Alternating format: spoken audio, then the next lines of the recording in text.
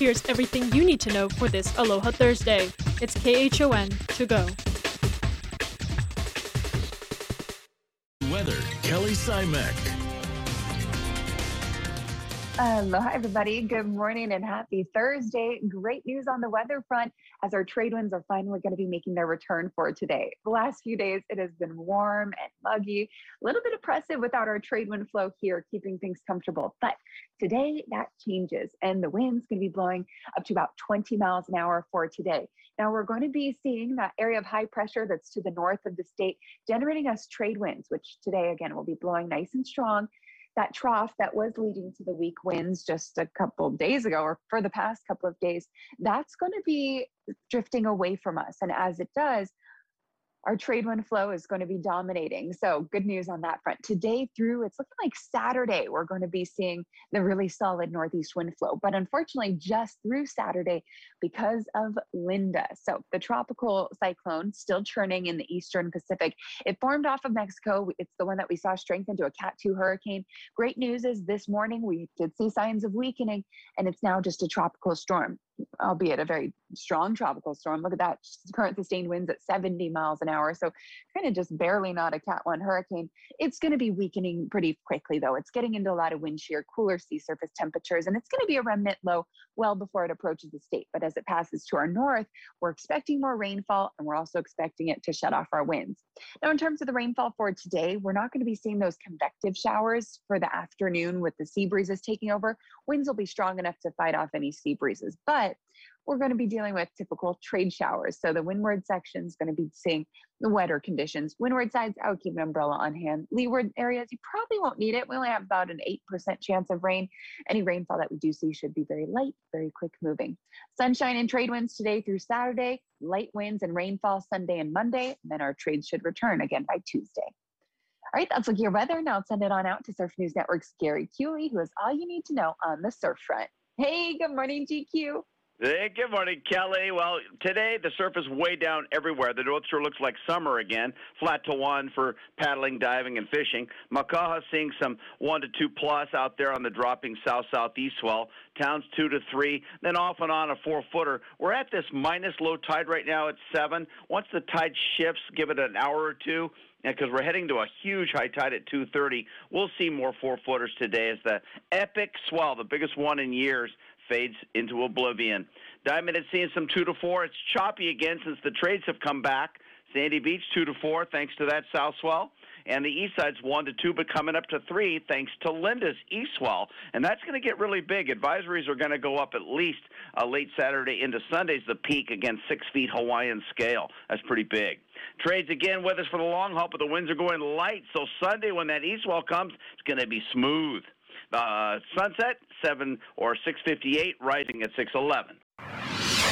Breaking news at our nation's capital, where a man sitting in a black pickup truck outside the Library of Congress has told police he has a bomb. It's led to a massive law enforcement response to determine whether it's an operable device.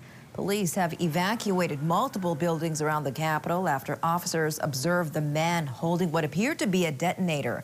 Police negotiators are said to be communicating with him as he writes notes and shows them to authorities from inside that truck.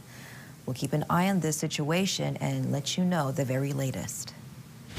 Back here at home, the 3 Honolulu police officers charged in the shooting death of 16-year-old Ira member Cy Cap will not be going to trial. The judge ruled there is no probable cause, but their legal fight isn't over. Dallas Ontiveros joins us live from HPD headquarters with the latest. Dallas? Good morning, Christian Ross. Yes, we continue to follow the latest developments after the decision was made by Judge William Domingo. And what we know so far is that Eric Seitz, the attorney for the Cy Cap family, has said that they're going to continue to file a civil lawsuit against the city. And for the prosecutor's office, they are disappointed in the ruling yesterday, but they will be having a press conference on Monday to discuss where they move forward. Now, of course, when this decision was made yesterday afternoon, it gathered a lot of different reactions, one of them being Eric Seitz, who is the attorney for the Cy Cap family, the other supporters of the Honolulu Police Department. Take a listen. We're grateful for what the judge decided.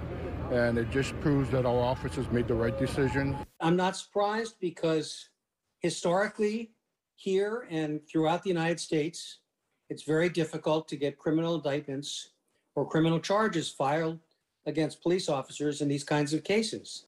And for those 3 Honolulu police officers, as of now, all their police powers are still restricted, and all 3 must still go through the Honolulu Police Department's administrative process, where the department will look into whether they violated any policies or procedures. The punishment could be suspension. So if we do hear anything from now until Monday, we'll be the first to keep you in on this, whether it's in our future newscasts and, of course, online at KHON2.com, where you can follow the latest.